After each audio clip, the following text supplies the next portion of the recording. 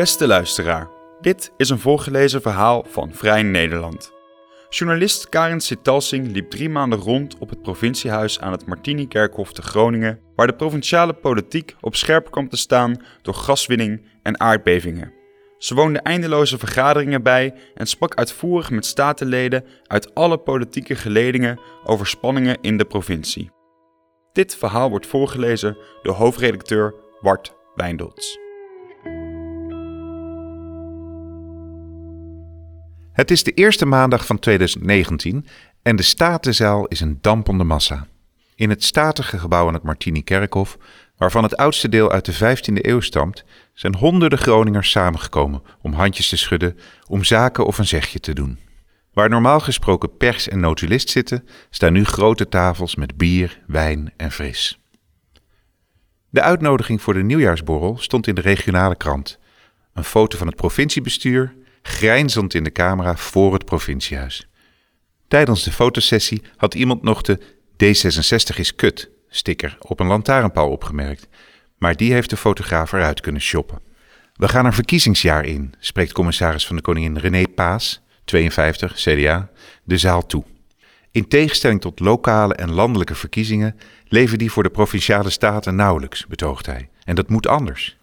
Sommigen zien in de statenverkiezingen een opiniepeiling over het kabinet, zegt hij.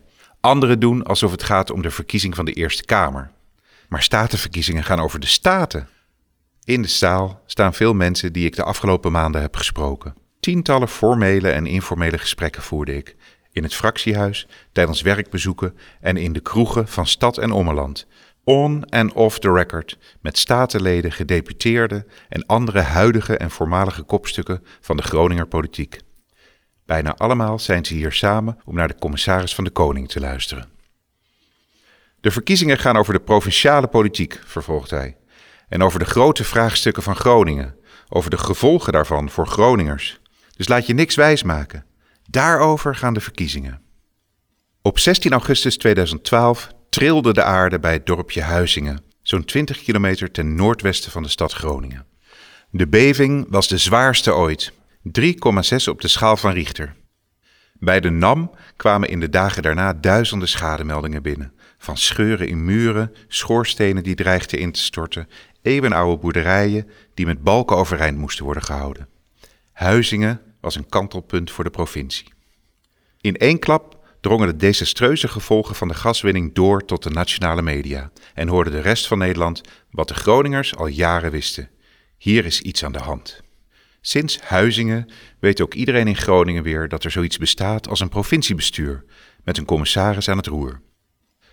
Max van den Berg, Partij van de Arbeid, was commissaris van de Koningin, later van de Koning, in Groningen van 2007 tot 2016 en dus ook in dat cruciale jaar 2012. Als jonge wethouder in Groningen in de jaren 70 stond hij al bekend als de Ayatollah van het Hoge Noorden. Na 8 jaar als landelijk partijvoorzitter en 8 jaar in het Europarlement leek Van den Berg als commissaris van de Koning in Groningen in de bestuurlijke luwte te verdwijnen. Maar door de aardbeving bij Huizingen in 2012 stond hij opeens weer in het middelpunt van de belangstelling. Van den Berg reisde af naar Den Haag en haalde hard uit naar toenmalig minister Kamp, die 100 miljoen toezegde voor preventieve versterking. 100 miljoen? 1 miljard moest Groningen krijgen. Het wordt tijd dat Den Haag opkomt voor alle Nederlanders, brieste Van den Berg. Niet alleen voor die in Amsterdam en Rotterdam, maar ook voor de Groningers.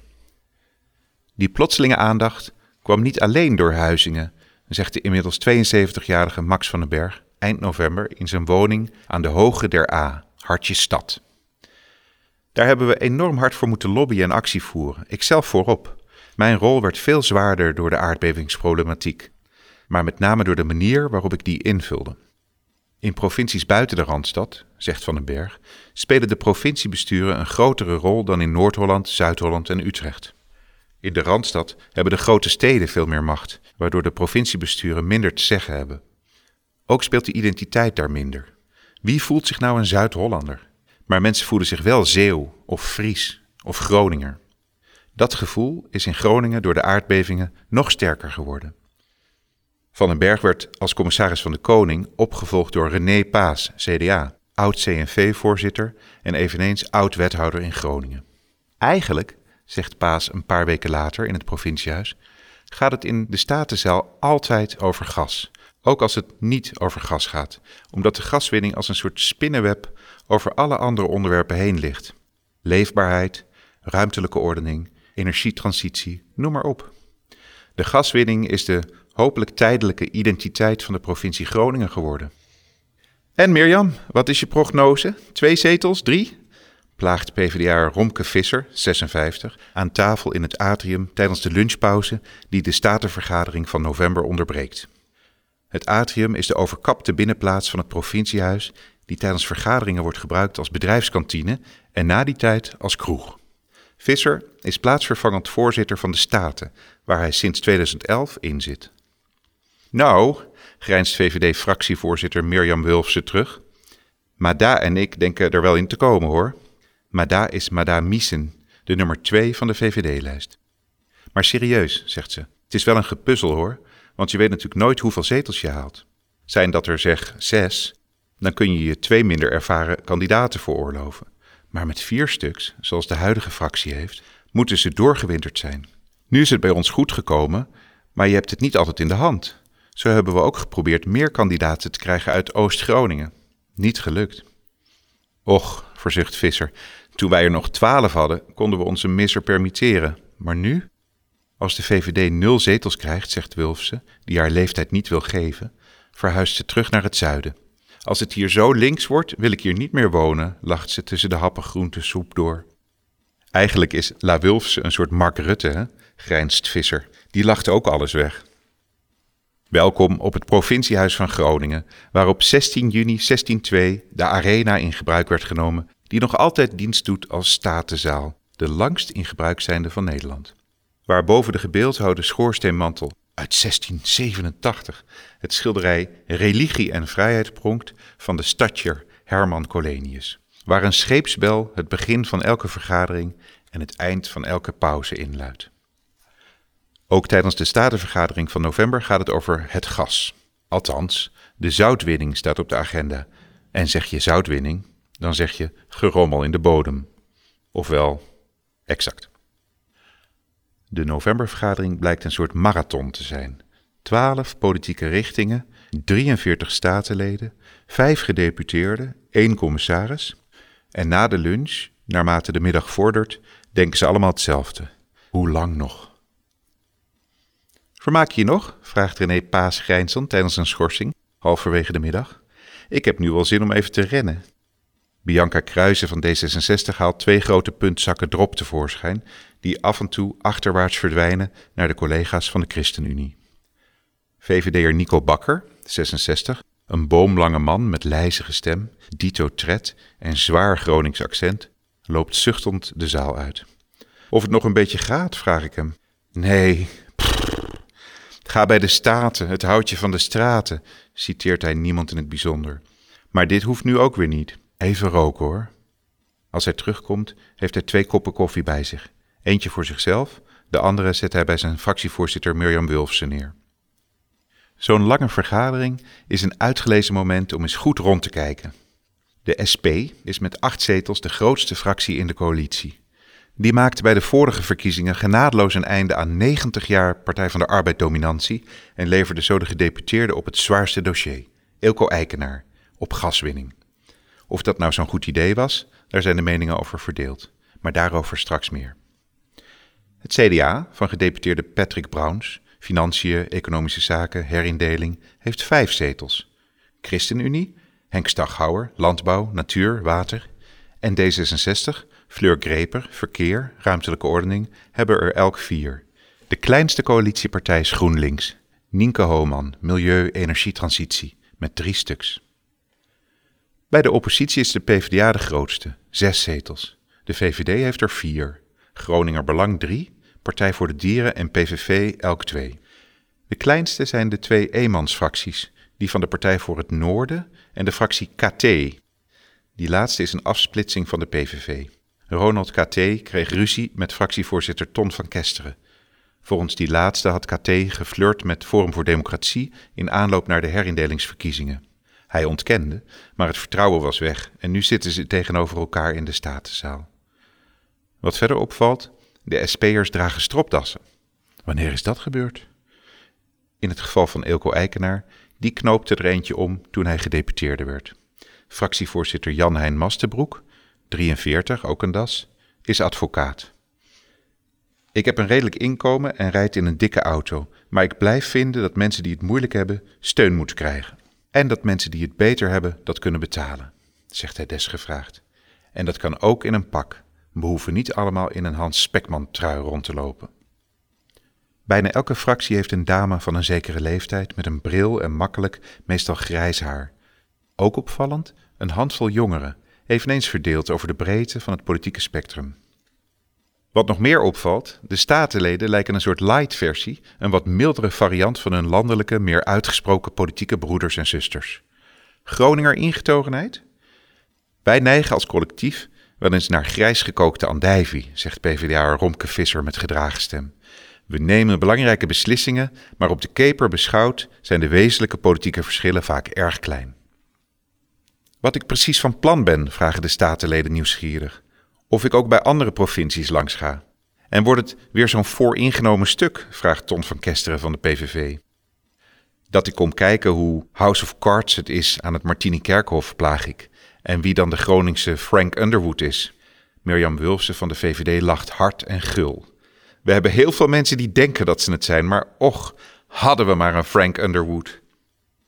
VVD-fractievoorzitter Mirjam Wulfsen zit in een soort spagaat. Zij is Groninger en lid van de partij van minister Wiebes die over gaswinning gaat. Onder diens voorganger, de in Groningen omstreden Henk Kamp, zag Wulfsen naar eigen zeggen 5 jaar lang alle hoeken van de Statenzaal. De assistente van Kamp noemde ze haar. Groningen is natuurlijk een links bolwerk en in elk debat werd ik verantwoordelijk gehouden voor de gaswinning. Ik ben tenslotte de exponent van de partij van de gaswinning en dus was het natuurlijk mijn schuld dat mensen al maanden huilend in een huisje zaten. Een heel mooi staaltje van framing. Elke keer als ik naar de microfoon liep wist ik ben weer het haasje.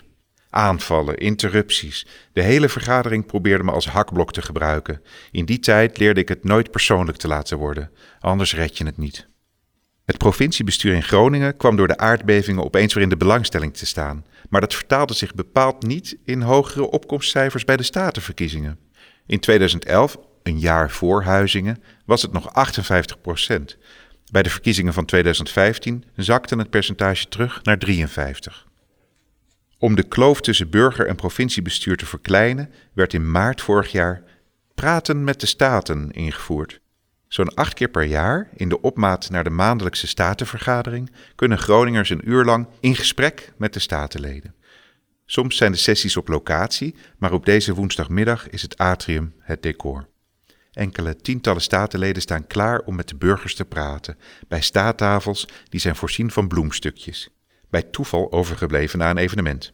En bordjes met actuele onderwerpen zoals fietsroute plus Groningen-Leek, verdubbeling N33 en presentatie startdocument Nationaal Programma Groningen. Er is koffie, er is Groninger koek en er is een bouillonnetje. Zo'n 20 bezoekers komen in kleine groepjes binnendruppelen. Bij de entree hebben ze een paarse badge met hun naam gekregen. De gemiddelde haarkleur is grijs. De meeste vertegenwoordigen lokale belangenclubs en stappen doelgericht op hun onderwerp af, gewapend met studies en plattegronden. De bezoekers blijken vooral bezig met de verdubbeling van de N33 en de fietsroute. Bij de tafeltjes Interprovinciaal Wolvenplan en Provinciaal Inpassingsplan Waterberging en Natuur Zuidelijk Westerkwartier blijft het leeg. Maar de statenleden zelf zijn tevreden over de opkomst, zeggen ze. Bij Praten met de Staten komen zelden meer dan 20 burgers opdagen. In het fractiehuis, dat van binnen via allerlei krochten aan het provinciehuis vastzit, heeft elke fractie haar eigen ruimte. De meeste kamers zijn opvallend kleurloos, met nauwelijks posters van partijcorifeeën of andere paraphernalia. Als er al ooit een politieke romantiek heerste, dan is die vakkundig de nek omgedraaid door libido-killers als een clean desk policy. Behalve in 1 fractiekamer. Daar zijn de wanden van boven tot onder bedekt met Groninger vlaggen, flyers, posters, sommige gesigneerd. En, op posterformaat, de foto waarop de landelijke partijleider zelf poseert als diens grote held Michiel de Ruiter. Vastberaden blik, kanten kraagje, de blonde kuif fier wapperend. Welkom bij de PVV. Eerst had hij een klein kamertje, vertelt fractievoorzitter Ton van Kesteren. Imposante man, 64 jaar, strak in het pak, weelderige grijze haardos, klaar klinkend stemgeluid. Behalve in de Staten zit hij ook in de Eerste Kamer en, inmiddels, in de gemeenteraad van de stad Groningen. Maar toen werd het provinciehuis verbouwd en kreeg de VVD een mooie grote kamer, dus ik zei, dat wil ik ook. Jammer, zeiden ze, had je eerder moeten zijn. Toen heb ik stennis geschopt. Zelf ziet Van Kesteren zijn 3 petten als statenlid, senator en gemeenteraadslid helemaal niet als probleem. Integendeel, ze zijn, zegt hij, uitstekend te combineren. De onderwerpen in de gemeenteraad en in de provinciale staten hebben veel overlap. Ook zijn contacten in de Eerste Kamer, waar hij 1 dag in de week aan kwijt is, zijn van onschatbare waarde vanwege de korte, directe lijntjes. Dankzij die contacten bracht het Benelux-parlement voor het eerst in zijn bestaan een voor Groningen zeer succesvol werkbezoek aan stad en ommeland, vertelt hij. Het is jammer dat media dat niet zien, maar het zoeken naar stokken om de PVV mee te kunnen slaan ben ik wel gewend. Laatst nog vergeleek zijn collega statenlid René van der Goot, Partij van de Arbeid, de aanhangers van de PVV in een Twitterbericht met de nazi's. Na woedende reacties van de PVV-fractie en een stormpje in de media stapte hij 1 dag voor de novembervergadering op. Op het planbord in de fractiekamer staan voor de hele week maaltijden ingevuld. Op dinsdagen staat er koek halal op het menu. Grapje zeker? De PVV'er lijkt de tekst voor het eerst te zien. Hij grijnst. Wij houden van vrijheid en van humor. Een dinsdagavond, begin december. In een vergaderkamer van het fractiehuis zitten de statenleden van de ChristenUnie met hun medewerkers en steunfractieleden om een grote tafel. Fractievoorzitter Rinse van der Born, in het dagelijks leven marketingmanager bij VNO-NCW MKB Noord, opent de vergaderingen met Psalm 85, die hij voordraagt vanaf zijn iPad. God bevrijdt mensen die ontzag voor hem hebben. De ChristenUnie-fractie is de enige met 2 voorzitters. Van der Born, 40, doet vooral het interne werk. Incasso-medewerker Gerrit-Jan Steenbergen, 48, treedt meer naar buiten. Ik zie hem vaker dan mijn vrouw, knikt laatstgenoemde naar zijn collega-voorzitter. Ik ben ook leuker dan jouw vrouw, riposteert die. Ik ken zijn vrouw heel goed hoor, stelt Van der Born de verslaggeefster gerust. En ze weet wie het zegt. Op de agenda onder meer de verkiezingscampagne. Ze willen een glossy maken met mooie foto's en verhalen over alles wat de leden waardevol vinden. Flyers, zegt statenlid Frederik Geitenbeek, 28, die als hij niet in de statenzaal zit voor de klas staat, daar kun je echt niet meer mee aankomen. Bovendien houdt onze achterban er niet van om op markten te staan. Maar glossies verspreiden is een heel ander verhaal. Aan het eind van de vergadering heeft Van der Born nog een puntje. Kledingbank Maxima in Sappemeer, waar ze laatst op werkbezoek waren, doet mee met Dress for Success. Minima krijgen nette kleding om in te solliciteren. Ze hebben een enorm tekort aan mannenkleding. En toen dacht ik, hier op het provinciehuis lopen zoveel pakken rond, die moeten toch eens wat over hebben. Na de rondvraag dankt Steenbergen God voor de goede vergadering. Het is laat, het is koud. De leden van de ChristenUnie nemen afscheid op de stoep voor het fractiehuis. Na een snel sigaretje verdwijnen ook de fractievoorzitters de donkere decembernacht in. Of ik iemand ken die werk zoekt, vraagt fractievoorzitter Bram Schmaal, 47 van Groninger Belang, op zijn kamer in het fractiehuis, memo-magneten in de kleuren van de Groninger vlag. Zijn vorige fractiemedewerker werd wethouder en nu zoekt hij een nieuwe. Lastig, zegt Schmaal, om zonder te zitten, zo vlak voor de campagne. Bram Schmaal en zijn tweelingbroer Henk Jan waren al langer actief in gemeenteraden. De verhouding tussen gemeenten en provincie, dachten ze, die moest toch beter kunnen? In 2014, na een avond brainstormen, nodigden ze de lokale partijen uit. Vrij snel sloten zich er 16 aan, die gezamenlijk een partijprogramma samenstelden. 3/4 jaar later haalde Groninger Belang 3 zetels binnen in de Staten, waar het dat programma nu uitvoert. Daarnaast varen de aangesloten partijen hun eigen koers in hun eigen gemeenten en dat moet ook zo blijven, zegt Schmaal. Een grotere verantwoordelijkheid voor gemeenten is nu net het speerpunt van Groninger Belang. Wie weet er nu beter wat er onder de mensen speelt dan zij? Wij houden niet zo van de feodaal-hiërarchische houding van de provincie.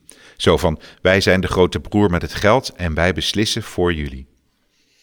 Het klinkt tegenstrijdig, tegen een te grote rol van de provincie zijn als je zelf de provincie bent. Niet per se, zegt Schmaal. Je kunt ook achter het stuur kruipen om te proberen de boel om te draaien. Die middag staat het gasbesluit op de agenda van de commissie Bestuur, Financiën en Veiligheid. In dat besluit staat dat minister Wiebes de gaswinning gaat terugschroeven tot 19,4 miljard kuub per jaar en dat hij de veiligheid van de Groningers moet garanderen. Of dat laatste wel hard genoeg gewaarborgd is, betwijfelt bijna iedereen. En nu is de vraag, gaat het College van Gedeputeerde Staten tegen dit besluit in beroep? Een overweging om het niet te doen is dat de juridische procedure langer duurt dan de periode waarover het besluit gaat, zegt Schmaal. Maar dan zou je dus nooit in beroep kunnen gaan. Bovendien is het voor ons geen argument om vriendjes te blijven met Wiebes. We zijn helemaal geen vriendjes met Wiebes. Schmaal voorspelt, iedereen gaat voor beroep stemmen, behalve de partij van Wiebes, de VVD. Hij krijgt gelijk. De provincie tekent beroep aan tegen het gasbesluit en alleen de VVD is tegen. Omdat het statenlidmaatschap een deeltijdfunctie is, ligt belangenverstrengeling met andere professionele bezigheden altijd op de loer. Zo ook in Groningen, waar onder commissaris van de Koning Max van den Berg het toezicht op nevenfuncties werd verscherpt.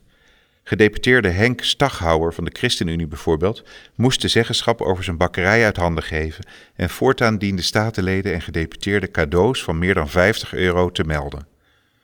Voor statenleden werd de lijn niet spreken of meestemmen over onderwerpen die raken aan het terrein waar ze hun dagelijks brood verdienen.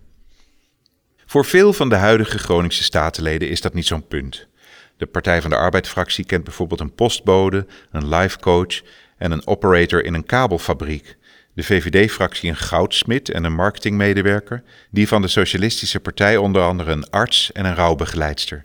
Professies die weinig met de taken van de staten van doen hebben. Lastiger is het voor degene van wie het werkterrein wel duidelijke raakvlakken heeft met de provinciale politiek. Neem Ronald Knecht van het CDA, omgevingsmanager bij BAM Infra, regio Noordoost, Wegen. Of zijn fractiegenoot Jacob Klaas Star, 51, eigenaar van een onafhankelijk adviesbureau op het gebied van duurzaamheid en energiemanagement, met onder meer lokale overheden als opdrachtgever. Zo was hij coördinator gaswinning en duurzaamheid bij de gemeente De Marne, midden in het aardbevingsgebied. Precies de onderwerpen waar de provincie over gaat. Wringt dat niet? Star. Max van den Berg zei eens tegen mij, als mensen als jij stoppen met het werk in de Staten, dan kalft de positie van de volksvertegenwoordiging ook af. We moeten ondernemers hebben, docenten, mensen zonder werk, met werk. Iedereen moet vertegenwoordigd zijn. Om de schijn van belangenverstrengeling te vermijden, zegt Star, heeft hij net als zijn fractiegenoot Ronald Knecht de keuze gemaakt geen woordvoerder te worden op het eigen werkterrein. In de Statenzaal ben ik geen woordvoerder op energietransitie en de gaswinning. En ik neem natuurlijk geen opdrachten aan van de provincie. Er komen heel mooie voorbij waarvan ik denk, maar ja, dat kan dus niet. In de eerste weken die ik in en rond het provinciehuis doorbreng, vragen de statenleden me wat mij eigenlijk opvalt. Dat de sfeer zo gemoedelijk is, zeg ik. Dat iedereen zo sympathiek en lief voor elkaar is of lijkt. En dat ik dat eigenlijk niet goed kan geloven. Commissaris van de Koning René Paas lacht heel hard als ik het hem voorleg. Noemt de hoofdpersonen in de Statenzaal bijna allemaal aardige mensen, sommigen zelfs potentiële vrienden. Mensen, zegt hij, die tegen een heel geringe vergoeding bereid zijn heel hard te werken voor de publieke zaak. Ze zoeken de verschillen, want je kunt je alleen maar profileren door je af te zetten tegen de ander. Wat mij altijd weer opvalt is, je zoekt de verschillen en je vindt de overeenkomsten. Alsof de duivel ermee speelt, publiceert Dagblad van het Noorden een paar dagen later een gepeperde analyse van de aanzwellende onrust binnen het College van Gedeputeerde Staten. Ernaast een spotprent van Paas als schooljongetje, in korte broek met een pleister op de knie. Uit zijn achterzak steekt een schoolrapport. Statenverslaggever Johan de Veer refereert aan de bewonersavonden in het aardbevingsgebied die uitmonden in chaos omdat niet duidelijk is wie waarvoor verantwoordelijk is. Aan het feit dat gedeputeerde Greper, D66 en Brown, CDA, zich gaandeweg met het Nationaal Programma Groningen zijn gaan bezighouden, terwijl het formeel toch Eelco Eikenaar is die over het gasdossier gaat. Hij schrijft over het zogenoemde feestjesincident. Afgelopen oktober werd in Den Haag het Nationaal Programma Groningen ondertekend. Een stimuleringsprogramma om Groningers te verzekeren van werk en voorzieningen waarvoor het kabinet ruim €1 miljard beschikbaar stelt. Eikenaar weigerde af te reizen voor de bijeenkomst. Er viel niets te vieren, oordeelde hij. Van een feestje was geen sprake. Immers, vele duizenden Groningers zitten nog steeds in onveilige woningen. Bovendien had hij geen rol. En ik leen me er niet voor om als een decorstuk achter een bord te gaan staan. Paas en gedeputeerde Fleur Greper gingen wel. En dan was er nog het interview dat Eikenaar begin december gaf aan RTV Noord. Dat hij zich wel eens eenzaam voelde binnen het college, gaf hij daartoe. Dat zijn partij, de Socialistische Partij, achteraf bezien beter 2 gedeputeerden had kunnen eisen in plaats van eentje. Het interview wakkerde al langer hardnekkig sudderende geruchten aan van een college dat tot op het bot verdeeld is. Waar de rest van het college voldoende vertrouwen lijkt te hebben in minister Wiebes, veegt Eikenaar geregeld de vloer met hem aan. De VVD regeert dit land wel alleen, twitterde de gedeputeerde afgelopen zomer. Overige partijen in de coalitie mogen netjes rechtzitten en pootjes geven, en dat doen ze. Als ik René Paas naar de verdeeldheid vraag, verwijst hij naar het staatsrechtelijke principe van collegiaal bestuur. Dat betekent dat er altijd eenheid is van collegebeleid. Aan het eind van elke collegevergadering die ik in de afgelopen 2,5 jaar heb meegemaakt, waren we het eens. Het is makkelijk om te zeggen, zijn ze wel een eenheid? We zitten met 5 partijen aan tafel. Zijn die het altijd aan het begin van de vergadering al eens? Nou, hopelijk niet, want dan is de politiek zo goed als dood. Ik heb een maatschappelijke visie die sterk afwijkt van de rest, zal Eikenaar later reageren op de verdeeldheid als ik hem spreek, begin januari. Het is kluitjesvoetbal en ik zit buiten het kluitje. Ik wil fundamentelere veranderingen dan de anderen. En dat heeft directe gevolgen voor mijn bestuursstijl. Het is, zegt hij, een bewuste keus van hem om buiten het establishment te blijven staan. Ik wil niet one of the guys zijn. Als je iets wil veranderen, moet je er geen deel van worden. En hij blijft heus niet bokkig met de armen over elkaar staan. Integendeel, zegt de gedeputeerde. Hij sprak vaak met de minister. Maar nooit vanuit de gedachte, wij begrijpen elkaar. Ik hoor niet bij hem. Ik hoor bij de bewoners, bij de Groningers. Ik ben Eelco Eikenaar die gedeputeerde is geworden en namens de bewoners de strijd aan mag gaan bij de minister. De enige inschattingsfout die zijn partij maakte, zegt hij, was om niet 2 gedeputeerden te eisen. Als je me nu vraagt of de afgelopen 4 jaar geslaagd zijn, zeg ik niet ondubbelzinnig ja. Want er valt nog potjandori een strijd te voeren. Had een partij met zo weinig bestuurlijke ervaring wel de gedeputeerde op het grootste en zwaarste dossier moeten leveren, vragen de critici. En hoe sterk is de commissaris van de Koning eigenlijk? Moet die niet eens met een vuist op tafel slaan? Koren, molen, olie, vuur. De verkiezingen naderen. De oppositie ruikt bloed. Op de avond dat Dagblad van het Noorden de onrust binnen het College van Gedeputeerde Staten beschrijft, wordt in de Remonstrantse kerk in de stad het Nationaal Programma Groningen gepresenteerd. Het krantenartikel gonst rond. Burgemeesters, wethouders, raads- en statenleden roezemoesen in de pauze. Ik sluip tussen hen door, vang de zinsnede het functioneren van Eelco op, spits mijn oren. Zodra de sprekers me zien, veranderen ze snel van onderwerp.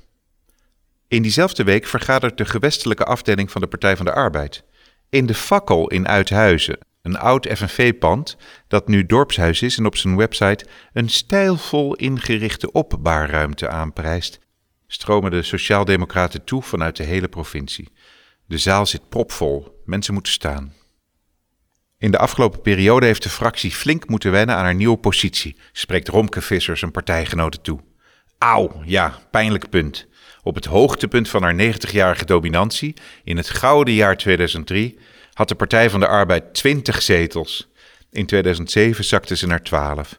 Ze hield dit zetelaantal 2 periodes vast tot de genadeklap van 2015, een halvering en vertrek uit het college.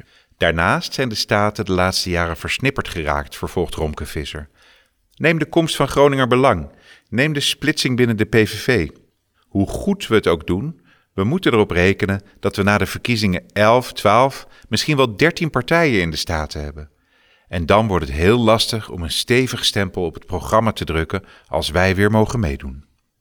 Voorzitter Thea van der Veen van de kandidatenlijstencommissie vertelt bij het presenteren van de lijst dat ze gekeken hebben naar regionale spreiding, naar de man-vrouw verdeling, naar de zittende fractie, want je wilt geen kennis verliezen, naar leeftijd. Achter haar, tussen de vanen van Arbeidersmuziekvereniging Opwaarts, verschijnen de namen op het scherm. Voorzitter Wouter Schippers van de Jonge Socialisten loopt naar de microfoon. Waarom er niet 1 jongere op de lijst staat, vraagt hij. Is er wel actief gescout? Dit is niet motiverend voor jongeren en ik denk dat het ook heel moeilijk wordt om mensen te mobiliseren. De zaal gonst. Eens- en andersgezinden doen hun zegje. Want ja, vernieuwing, maar ja, ervaring. De vergadering verloopt chaotisch.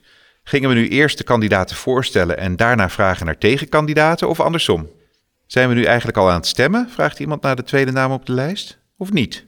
De zaal tut. Een enkeling durft toe te geven dat hij het ook niet snapt. Er wordt opnieuw gestemd. Maar waren we nu al bij kandidaat 2 of al bij 3? En waar zijn de stembriefjes gebleven? Een blok post-its duikt op. Die plakken en zijn dus niet handig open te vouwen. Maar ja, je moet toch wat. Zelfs de verslaggeefster krijgt een stembriefje aangeboden.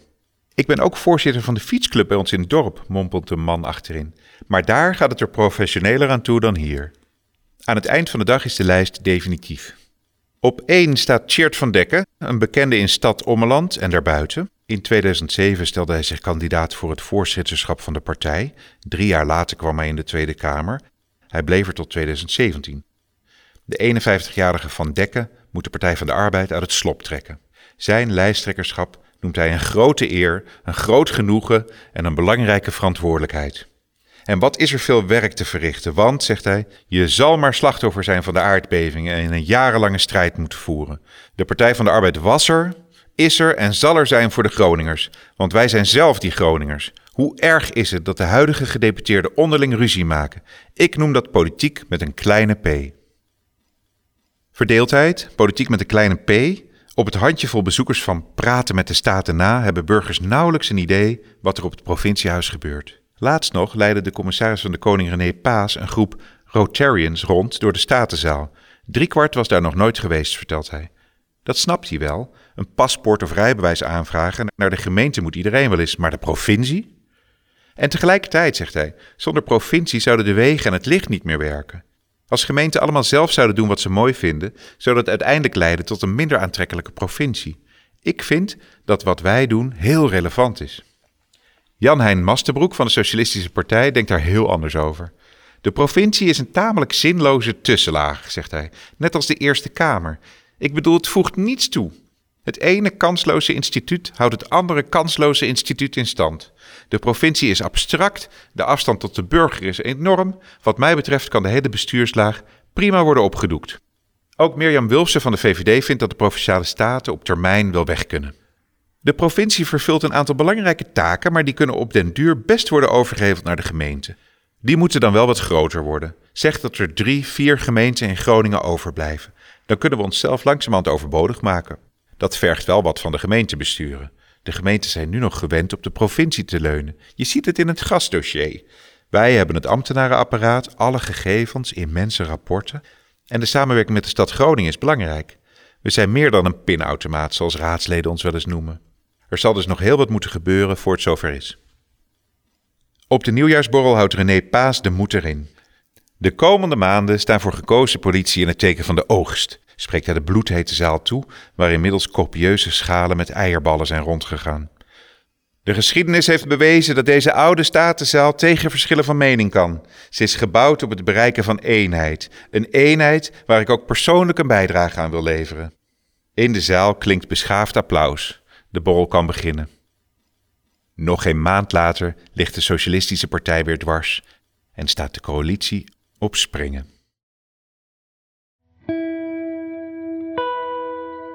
Wil je vaker een verhaal van Vrij Nederland beluisteren? Kijk dan op vn.nl/voorgelezen of abonneer je in Soundcloud, iTunes of een andere podcast-app naar keuze. Bedankt voor het luisteren.